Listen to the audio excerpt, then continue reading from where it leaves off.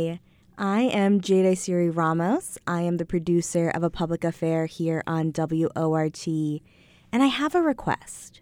Madison Magazine is running their annual Best of Madison competition, and I need you to go nominate A Public Affair as the best podcast Madison has to offer. All you have to do is go to tinyurl.com/vote WORT. Nominations are open all throughout this month, and you can nominate us every single day. Now, the actual voting doesn't take place till June, but if we're not nominated, we can't be voted on. So go nominate us. Again, that's tinyurl.com/vote WORT. Thanks so much, and I'm so excited for everyone to know that A Public Affair is the best podcast in Madison. 6'6" above sea level. I grab the mic because I like to take you to another mental level. Low power frequency radio modulation. The big sound from underground. We bring the truth to places truth is never heard before. We bring the sound communication of our tribal war. Dark vision fly by. Hello, everybody, and welcome. You are listening right now to A Public Affair here on WORT 89.9 FM Madison. And it's Wednesday, February 15th, and that means you've got me. I'm your host today, Carousel Baird. Really excited to talk today about zoning. There's been a lot of chatter and conversation about changes to the zoning ordinances here in Madison. We're going to sort of break down the conversation today. We're going to start for the first half of the show talking with Madison City Alder Patrick Heck about the current proposal before that's winding its way through committees and will wind up sometime before the Madison City Council to change the definition of family in the Madison zoning ordinance. And then for the second half of the show, we're going to talk with the senior administrator from the Metropolitan Milwaukee Fair Housing Council, my good friend Corey Schneider Perugini. She's going to come and talk to us about the sort of history of zoning laws and the impact that zoning laws have had on racial segregation in housing worldwide, or perhaps not a worldwide, a national phenomenon that is absolutely here present in Wisconsin. So let's get the show started. Patrick, thank you so much for joining us today. Thank you, Carousel, and thanks to WORT for having me. It's great to have you. And again, Patrick Heck, he's an alder with the city of Madison. He represents District 2, which is parts of downtown and a little bit of maybe the east side, sort of the downtown east side of things. But Patrick, you are one of the sponsors of the proposed change. Talk to us about what's being proposed. Well, it's the aspect of the changes that are referred to as changing the family definition are what's drawing the most attention, certainly. And essentially what that aspect of the changes that are proposed is kind of equalizing the situation between renters and homeowners in the majority of our more single-family zoning districts. Currently, if you're renting a home, you're only allowed to have two unrelated individuals in that home. But if you own the home and you're living in it, then you can have up to unrelated individuals. And what this aspect of the changes is trying to do is, as I said, equalize the situation between renters and homeowners. As we all have heard quite a bit, that we have a problem with housing shortage in the city.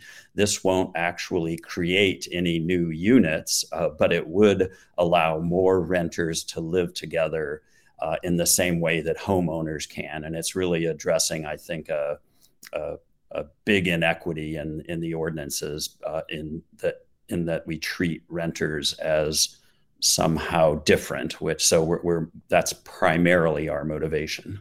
And remind me the numbers again. So under the current zoning laws, if you're in a single family district in the city of Madison, you are only allowed one unrelated person, I guess then it could be two people that are unrelated if you're renters, but you can have up to 5 unrelated if you are owner occupied? Correct. It's 5. I misspoke earlier. I said 6, but you're correct. You could have up to 5 unrelated individuals if one of the homeowners if a homeowner is living there. And talk to us. You talk about sort of equalizing the inequities between the two. It's not. What was the motivation to try and create sort of an equity between renters and homeowners? Well, I think when we first started thinking about it, we were recognizing that defining family in and of itself is very problematic.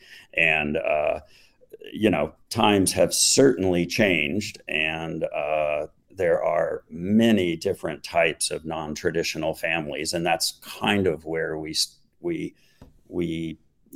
started the conversation with staff and Plan Commission last year, and alders too that were interested in this, including myself. And I kind of came at it initially from that point of view, because I was thinking of immigrant families and multi-generational families, queer families that don't fit anybody's archaic definition of a family. So that's where I was coming at it from. And then we got interested in the disparity between renters and homeowners, and thought that was a good place to start.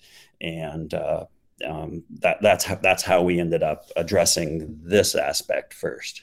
And I want to talk a little bit about the racial aspect and the racial numbers. And I got these numbers from a City of Madison report, and then it was also reported in the Cap Times that only 15% of Black households in Madison are owners versus 25% of white households are homeowners. And that means that homeowners, those households have more flexibility. They can have unrelated guests stay for a while. If they have family members or friends that are financially struggling, they can invite those individuals to live with them and sort of double up housing. But renters don't have that level of flexibility. And of course, disproportionately, if you're a renter, the way the financial situation is in America, and Madison, Wisconsin is no different, renters are usually disproportionately lower income than homeowners. Otherwise, they would be able to afford a home. Of course, there's lots of reasons why someone doesn't have a home, but one of it is affordability. And so we're leaving the opportunity to double up or have multiple people to help pay the rent in an apartment. We're leaving that off the table for people that most need it. Exactly. And I think we can all come up with circumstances where that seems incredibly unfair. Mm-hmm.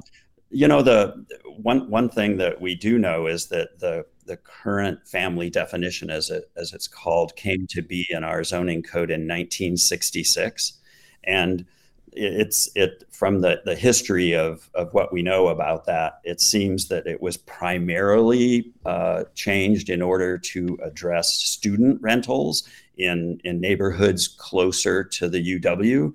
And, now we realize it was enacted citywide, although I do think it was primarily motivated to reduce student rentals. And because it was enacted citywide, all these other negative impacts have manifested themselves. And so now we're trying to not only address those other impacts that you were mentioning, but also to equalize the situation for students who are primarily renters. Mm-hmm, mm-hmm. So there's absolutely a racial disparities issue. There's a income and affordability issue.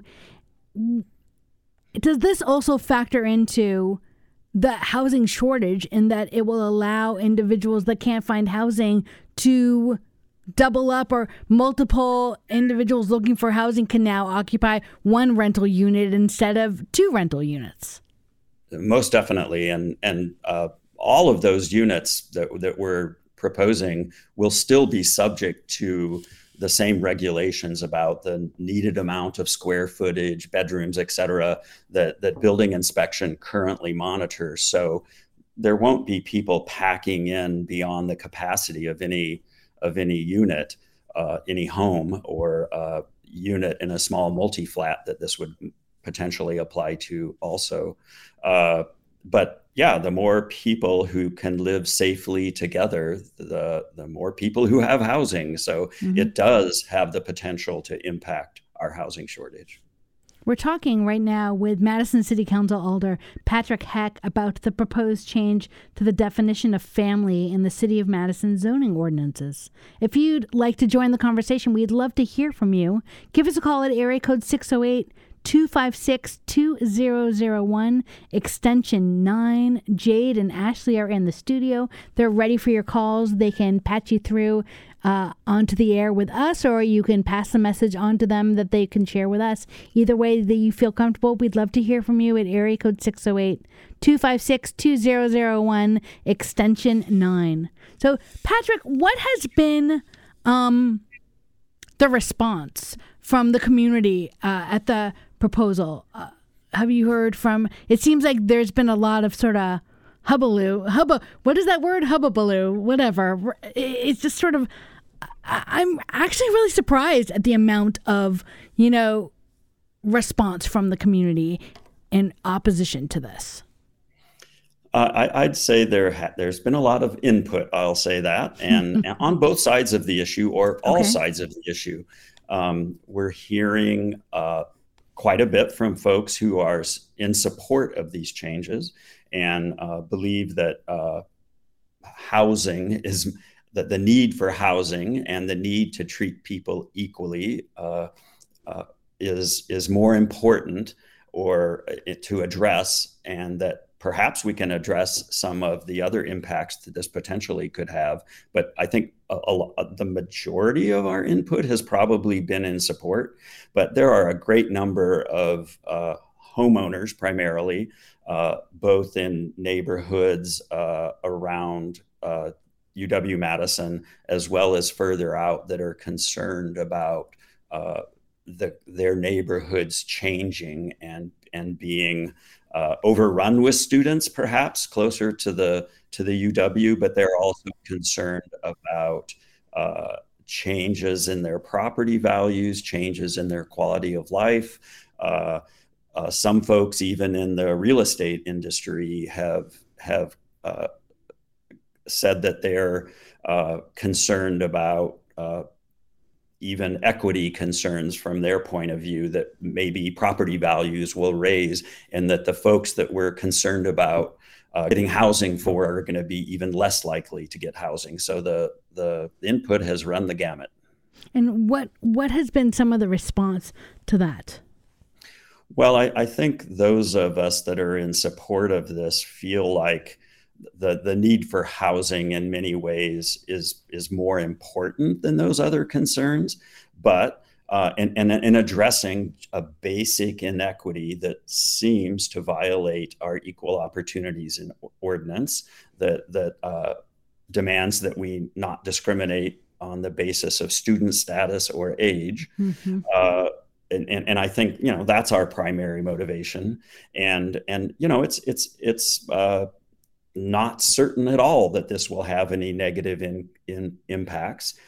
It's pretty much impossible to forecast the housing market in 10 years, let's say, and base our decision on such a forecast. The economy could change, interest rates go up and down. There are all sorts of things about the housing market that make it almost impossible to predict. And I think those of us that support this feel like addressing the basic inequity in our current ordinance is most important. We need to listen to the folks who are concerned about the potential negative impacts. There's even the idea that we should order some studies to be done after a certain amount of time so we can kind of judge how effective this has been. Have there been negative impacts? Certainly, as I said at Plan Commission, I'm open to discussing that possibility, make sure we do follow up on that. But generally, I think those of us in support of it remain most concerned about the inequities. Well, and maybe part of the response of concerns that people have that there will be, more students occupying housing or unsafe neighborhoods. I'm not quite sure, if all of those comments are founded, but also is part of the answer that, well, those things would not be tolerated under the ordinance, and that's not going to change, and perhaps it's going to need some level of then enforcement of the other provisions that are currently the law regulating noise ordinances or, safety in neighborhoods. Sure. I mean, both building inspection and the police department have been in attendance at the public meetings as well as at Plan Commission the other night. Mm-hmm. And their contention is that we have the tools to address quality of life issues. Let's say a rental house isn't kept up as well as some neighbor who would like, and they complain. We have a system for dealing with that. Certainly also, just as an aside, building inspection notes that plenty of homeowners are subject to complaints by their neighbors every year. So it's not just rental properties by any means. And Madison Police Department also has tools to deal with, let's say, excessive noise. If folks are worried about student parties in their neighborhood, currently we have a noise a chronic nuisance ordinance, and MPD has procedures for visiting homes that are that the complaints are about, and I represent, for instance, the Langdon Street area in my Alder district, and certainly there are noise complaints that come from there. Those, by the way, are not single-family homes. Those are much larger numbers of students generally. But you can imagine if you lived in, let's say, Greenbush or Vilas, that there are occasionally loud parties, and the police are certainly willing to pay a visit to those locations and educate or potentially even cite the people that live there if necessary. So we do have the tools to deal with those issues. And Patrick, can you tell us about a presentation and comments made by city staff talking about how the current definition of family has been used? They believe that some complaints have been racially motivated against tenants right now. Certainly, the staff showed a map of all the complaints that they've received, I think, since 2012. They're spread throughout the city. Probably a slightly denser collection of complaints in the neighborhoods closer to UW, but it's apparent that people who are somehow unlike the people in a neighborhood when they move into a rental unit are subject to complaints more than white people. Mm-hmm. I can't remember the statistics off the top of my head, but the building inspection, for instance, does not collect data on the ethnicity of either complainers or residents, but anecdotally, building inspection reported that oftentimes the complainer will mention the race, ethnicity of the person they're calling about. They'll volunteer it. And anecdotally, building inspection says it's not unusual for complainants to be calling about, say, a BIPOC person or immigrants of some sort. I really appreciate you bringing this proposal forward, you and many of your colleagues on the City Council. Can you talk to us in our final moment here with you, Patrick, about what happens next? It sounds like, so it passed the Plan Commission unanimously last night. Is that correct? And now tell us what happens next with this proposal. Yeah, it passed Plan Commission Monday evening unanimously. Gotcha. On Tuesday, the 28th of February, it will be back at Common Council for what is likely to be its final consideration. So stay tuned for that. There could still be, ideas to refer it to another meeting to do more studies, but I feel like most of the sponsors of this feel like that we've sort of have the data and the information that we need. So I'm hoping it moves forward on the 28th and is enacted. And is there a way that people can learn more about the proposal and get involved if they go like on the Legistar or the city website, that they can learn more about and follow the progress of this proposal? There is, and I'm looking for the website. The building inspection has a website that is a repository of information with a lot of things, and I think probably you could maybe Google family definition, City of Madison, or building inspection. I'm not sure what will get you there.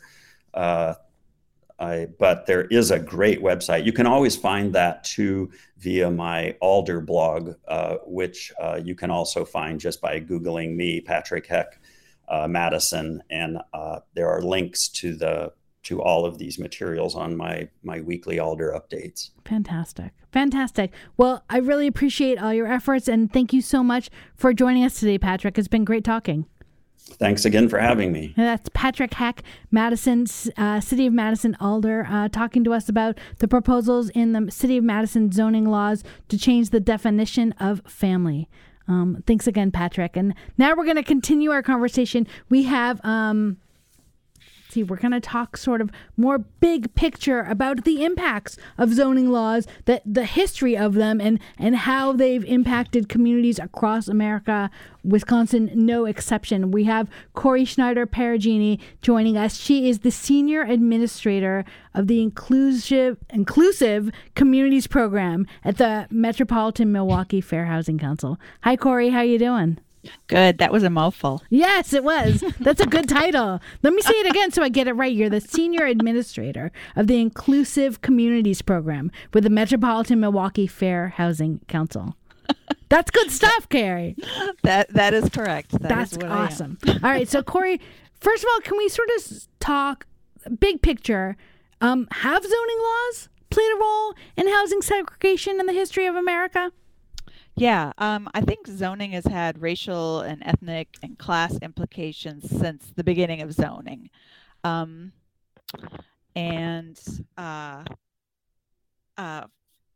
the Reconstruction, in the late 1800s, post-slavery, there was this white supremacist response that things were getting too equal. The supremacy couldn't handle the opportunities that African Americans were being given, and there was this backlash.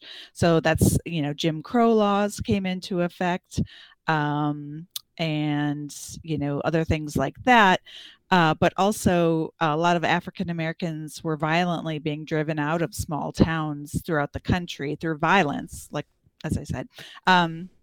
But there were communities that were too large had too large of a Black population to do the violent relocation. So they ended up enacting zoning rules. And the first community to do that was Baltimore, or the first big community to do that was Baltimore in 1910. And I'm just going to read a snippet about Baltimore here from my book Color of Law by Richard Rothstein. So the Milton Daschle, the lawyer who drafted Baltimore's ordinance, said, quote, "Ordinarily, the Negro loves to gather to himself, for he is very gregarious and sociable in his nature. But those who have risen somewhat above their fellows appear to have an intense desire to leave them behind, to disown them, as it were, and get as close to the company of white people as circumstances will permit them. Then," he said, that that segregation ordinance was needed to prevent this. That was not going to be had in Baltimore, and many other cities followed suit. Mostly cities kind of in the South, northern cities not so much, because. And these proposals were blatant. African Americans, blacks at the time, whatever the word they used, were not allowed to occupy housing in this area. Yeah. Mm-hmm. That was explicit. 1917, the Supreme Court, U.S. Supreme Court, outlawed racial zoning like this, struck it down, and around the same time, with the intent of racial segregation, some of the intent was just classist, but some of it was blatantly racist. They started enacting residential zoning that separated multifamily from single family. So it was so they wrote these overt laws. The overt laws were struck down by the U.S. Supreme Court. So in response, they wrote these covert laws that didn't say exclude blacks, but had the same impact. Yeah, you got it. Mm-hmm. You just summarized that really well. So not only were these laws used to segregate populations by race and ethnicity, but they were also used to kind of destroy and create slums out of Black communities. A lot of times, like if several Black families lived in an area, they would get rezoned to industrial. Or another community created a U-shaped industrial district around a Black neighborhood to serve as a buffer between the white neighborhood. And you know what? Industrial and residential neighborhoods don't always mutually coexist very well. So that, inherently created slum conditions for many families. So not only was there the separation by race, but then there was the kind of destruction of neighborhoods as well. So yeah. And zoning has an ugly history. I mean, it's useful in many ways, but there is an ugly history. And what did these, less blatant, more covert, but still clearly racial discrimination and segregation intent? What did they say? It was kind of the birth of what zoning as we know it today, preventing single family and multifamily from being in the same area. There was no longer racial language. It was all language around building size. And now we see things like, your lot has to be no less than 3 acres, or the home you construct on your lot can't be less than 3,000 square feet, or, other sorts of things that are really just manufactured barriers. There's not really a health and safety reason behind those kind of zoning codes. And the history of zoning, like the legitimate history of zoning is to, promote health and safety through different kinds of uses of land and property. So, you don't have a slaughterhouse next to a home, or, just all kinds of things that would be really bad next to each other. Multifamily and single family are not. There's no safety issue. It's really just, especially at the time that these laws were coming out, the turn of the 20th century and the early 1900s, then people with access to money that could build single family houses, that could build bigger spaces, clearly were not African Americans. They had no access to money at all. And so they used economic and sort of made up reasons to create the segregation. Absolutely. Okay. Yeah. After, racially restrictive covenants and the Federal Housing Administration's redlining that allowed mortgages and mortgage backing for white neighborhoods, but not for Black neighborhoods, that essentially that lasagna layer of different kinds of policies at all different sectors, local, federal, banking, that just created and cemented in segregation. So then zoning didn't need to be racially explicit anymore, because it could be equally as effective in separating people by using these economic standards. Well, and what's so interesting is, right, they built on top of each other. Started with zoning, and then there was the redlining and the mortgage industry and the who can sell homes and who can buy homes. But it feels like in the last maybe decade or so, maybe less than that, conversations have taken away, have acknowledged the discriminatory effect of redlining, right? Discriminatory mortgages are no longer allowed, even though it was definitely during my lifetime very recently that we still saw so much discrimination in the mortgage industry and how all that plays out. But there have been at least some sort of acknowledgement and reckoning in these industries, not right. The intent to find loopholes continues. Welcome to America. Mm-hmm. But there has been acknowledgement of those challenges. But I have not heard acknowledgement and conversation about the need to make change in our zoning policies. Yeah, I think if they were still racially explicit, it would be another story. Right. But that's the power of covert. Exactly. I have a couple examples of other kinds of zoning issues we've seen kind of locally. We did a deep dive in Waukesha County a number of years ago and found that these are both zoning and land use. They had some policies around, they call them housing mix policies. New Berlin, Oconomowoc, City of Waukesha all had these, and they wanted to limit the amount of sometimes it was renter housing to owner-occupied housing, and sometimes it was multifamily to single-family housing. But they would say, we want to preserve this mix of housing, 80% single-family to 20% multifamily. And that, again, it's economic and not racial on its face. But when you look at who rents, just as you were saying with Alderman Heck, who rents, you see that there can be a disparate impact on a lot of different communities, Black and Brown communities, persons with disabilities, single parents, all different groups that are more likely to rent are being harmed by those kinds of policies.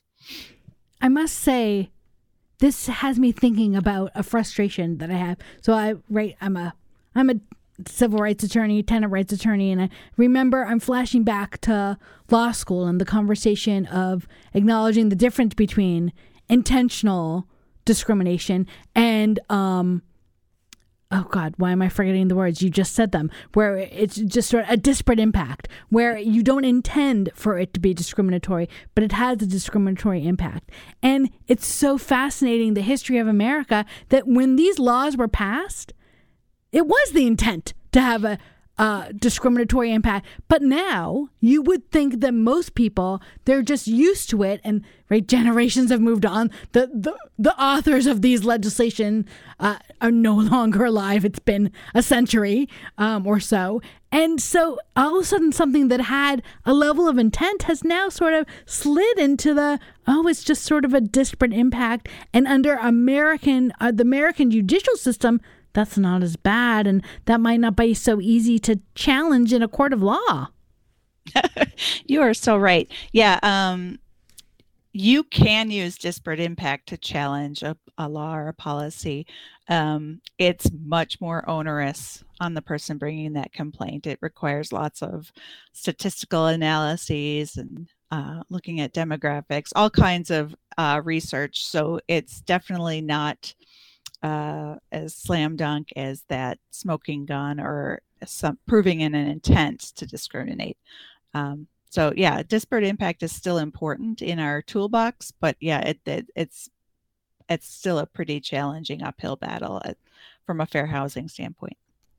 We're talking right now with Corey Schneider-Perugini about racial discrimination as an impact of zoning laws across Wisconsin and beyond. If you want to join the conversation, we would love to hear from you at area code 608-256-2001 extension 9. Again, Jade and Ashley, they're in the studio. They're ready for your calls. So please feel free to pass on a message to them, or they can patch you in right here on the air with us at area code 608-256-2001 extension 9. Corey, I want to go back a little bit on something we were talking about, which was you were mentioning the maybe correct is not the right word, but the beneficial intent of zoning, which could be right, not next to a slaughterhouse, not next to a power plant, not places where you think that single family housing should be.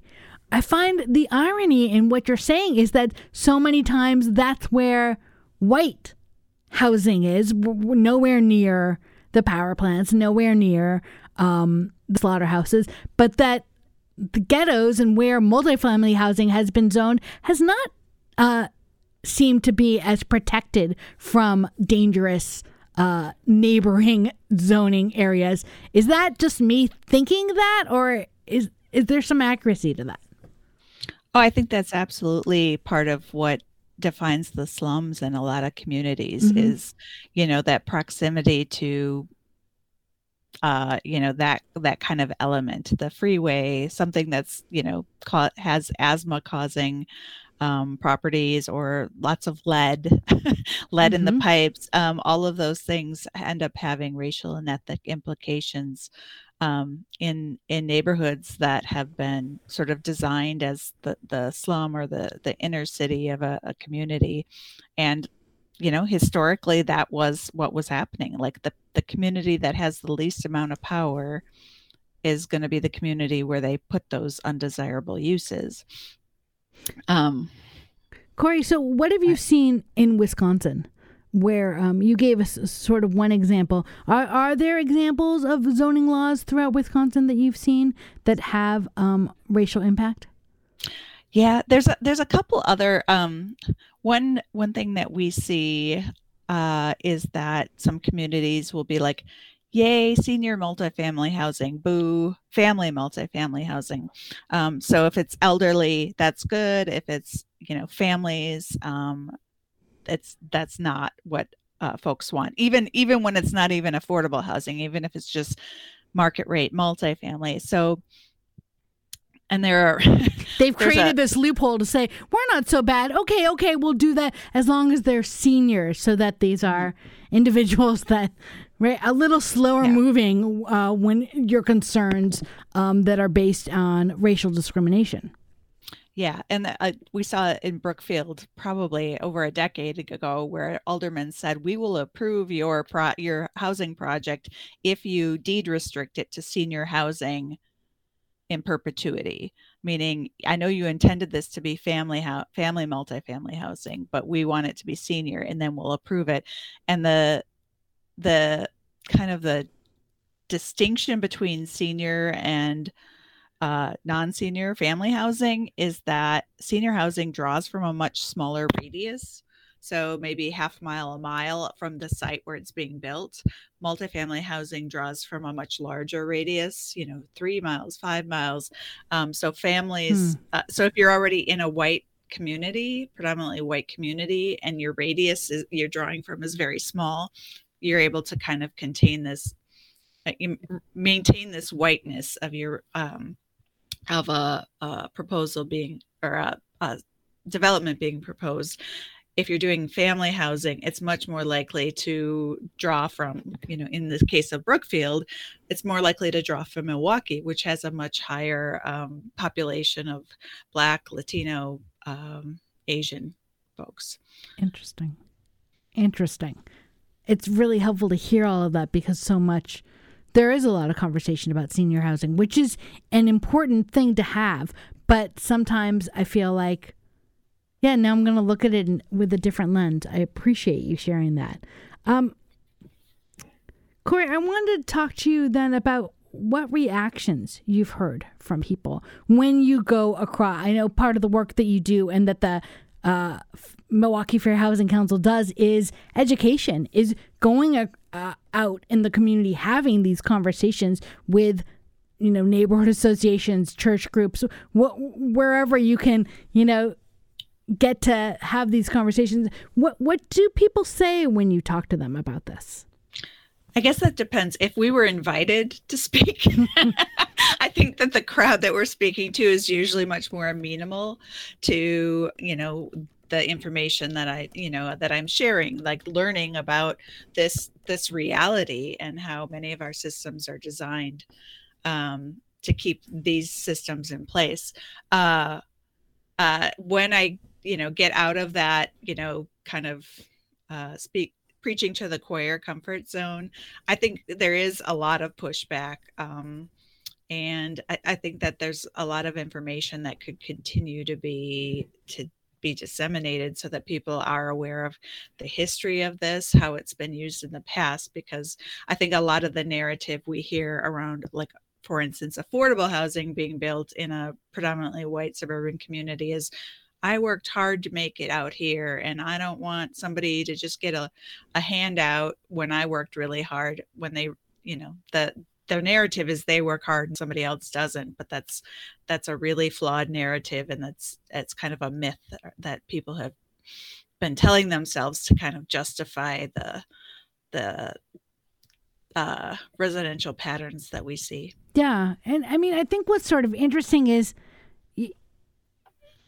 there definitely is an understanding and a benefit of a doubt afforded to people when you're talking about changes to their home or changes to their neighborhood, right? Home ownership is the biggest source of, wealth in America. It's how you pass wealth on from generation to generation. It's how you gain wealth, the value of your house when you bought it versus when you sell it years later. So because it's so important and so vital, people really hold on to it very tightly and are like, wait, what is that? What are you going to do? This is the most important, financial investment of my life. Not that, plus also this is where I sleep every night and am every night and look out the window every day. So I understand that people have a strong response, but it's, how do you respond to that when people have this initial reaction of, hold on a second, this is way too important for you to be making a decision like this? I don't know if this applies to the situation in Madison right now, but so often I hear kind of that refrain about, I don't want my community to become another Cabrini Green, referring to the public housing project in Chicago. I don't want my neighborhood to look like, the north side of Milwaukee, and, all these kind of racial, just slightly veiled racialized comments. And quite honestly, there's a fear there that's seldom realized. I feel like people understand affordable housing now. We're not doing high rises without services. We're not doing those kinds of things anymore.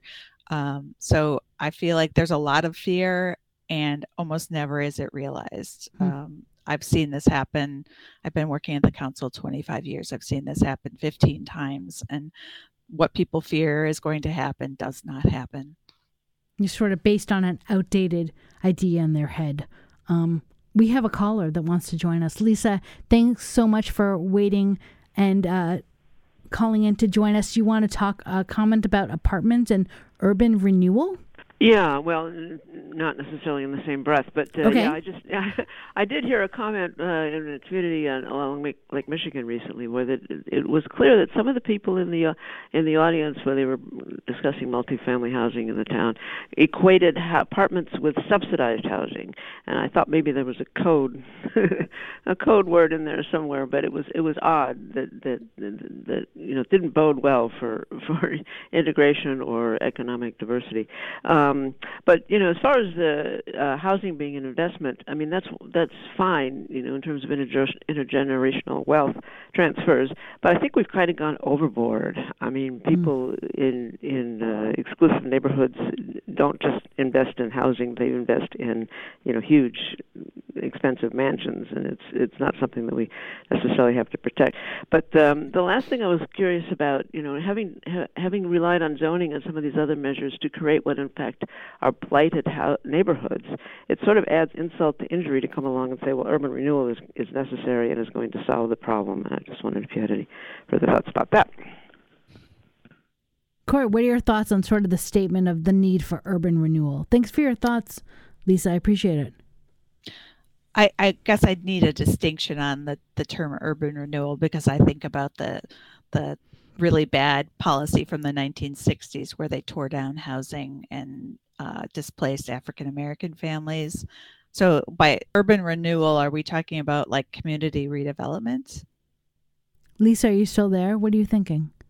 Early stages of urban renewal maybe were more disruptive and destructive than they are now. I don't claim to have a detailed history of the program, but I mean it was blight. It was blight that was the problem, and maybe it still is.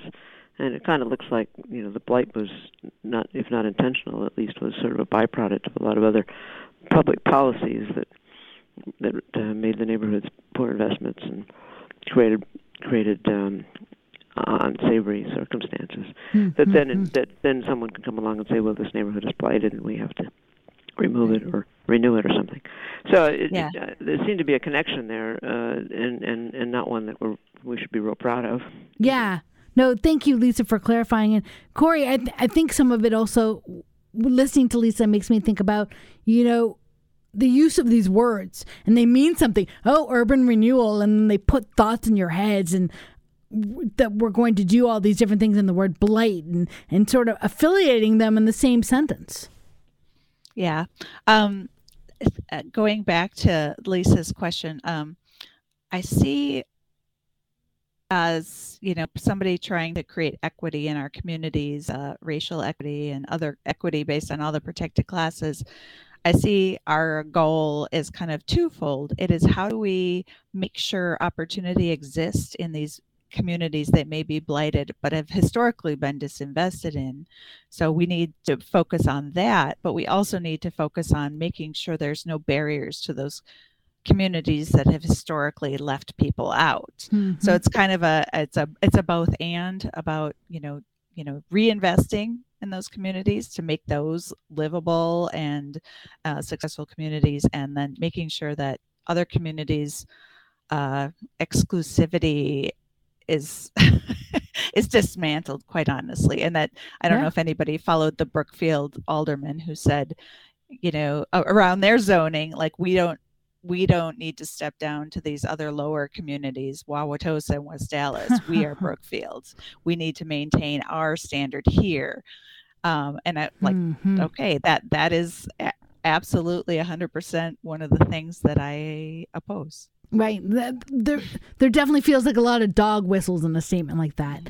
But sort of flipping it around then, Corey, are you seeing efforts across the nation to acknowledge the impacts of zoning and to make efforts to change that, like we're seeing here that Alder Heck was talking about that's happening here in Madison?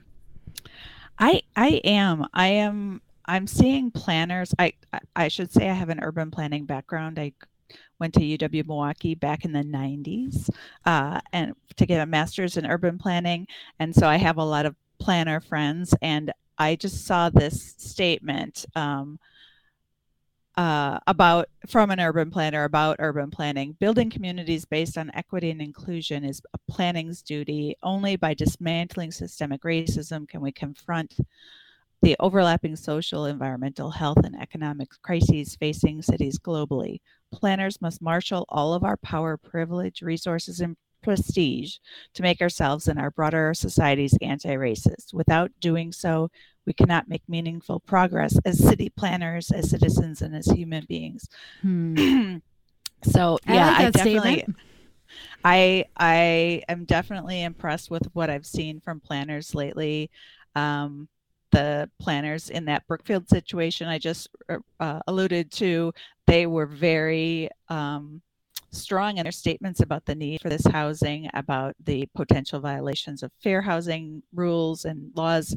So the planners I think they do play a really big role, and I see it in this Madison family definition issue as well. They're really standing up for what they know creates a good, healthy community. And have we seen changes in other cities sort of trying to address this? Yeah. As I think some of the Madison planners have stated, Minneapolis, out in Portland and Seattle, they're getting rid of single family zoning. Everybody's looking at their zoning rules. Mount Pleasant did a complete rehaul of their zoning code to just get rid of sort of unnecessary manufactured restrictions, just to kind of streamline it, make it more simple. But yeah, it's definitely, I'm seeing it more and more around, and I'm hoping to continue to see it. We have a caller coming in. Eileen, we're near the end of the show, but we absolutely want to make sure we have time for you. If you can give us your thoughts succinctly, we would love to hear from you. Sure. Hi, Eileen. Go ahead. Hi. Oh, hi. I'm not sure I'm coming through. No, we can hear you perfectly. Okay, great. Well, I just wanted to comment. This is a really complex issue, particularly in the city of Madison. I think people need to look at a web page that was put together by some of the local, some of the near residents of MadisonZoningProposal.com. We are not opposed to support more zoning changes to improve the affordable housing, but we find that there'll be many detrimental effects in these near campus, UW campus, and Edgewood College. So I'd like to point people to the MadisonZoningProposal.com and also the history of provided by Mayor Paul Soglin that can be found on Nextdoor, February 4th. Okay. Thanks for sharing that. And in fact, I looked at that and looked at the Madison zoning proposal and the website and some of the thoughts. And you know what's funny is I lived a block away from Camp Randall Stadium, and it was really sort of interesting. So I was a part of that neighborhood, a very exclusive neighborhood, difficult to find housing. And but I appreciate you joining the conversation and sharing that, Eileen. Thanks a lot. So Corey, in our final moments here, what are things that people can do to educate themselves, to be more knowledgeable about the impact of zoning laws when it comes to racial segregation in America? I think you have to continue to think about what the impact of any kind of zoning definition or code might be, and that's kind of hard. But I would say any reading that people can continue to do around racial equity will also point to issues around segregation and zoning. I also think that people should tune in to what's going on in their plan commission. I know that's probably not a popular opinion. Hey, I watch plan commission meetings. We do it in my household. It's on public television. It's important to see. Yeah, because I think there's a lot of important issues that go on in those plan commission meetings. But yeah, I totally support that. I am a planning or a zoning nerd, as I said to you before, and I'm not ashamed to say it. Hey, we like zoning nerds on this show. These are the conversations we need to have, and it's really important to destigmatize the world for us zoning nerds. So this is fabulous. Thank you so much for talking with us, really helping us understand the history, giving us a little more perspective when we have conversations about zoning. It's been wonderful talking with you again. Corey Schneider Perugini from the Metropolitan Milwaukee Fair Housing Council. Thanks for joining us, Corey. You're welcome. It was great to be here. And a huge thank you again to City of Madison Alder Patrick Heck for joining us for the first half. A big thank you to Jade and Ashley and Mary Jo for assisting today. It's been great talking with everyone. We will see you again next week. Reminder, you are listening to WORT 89.9 FM Madison.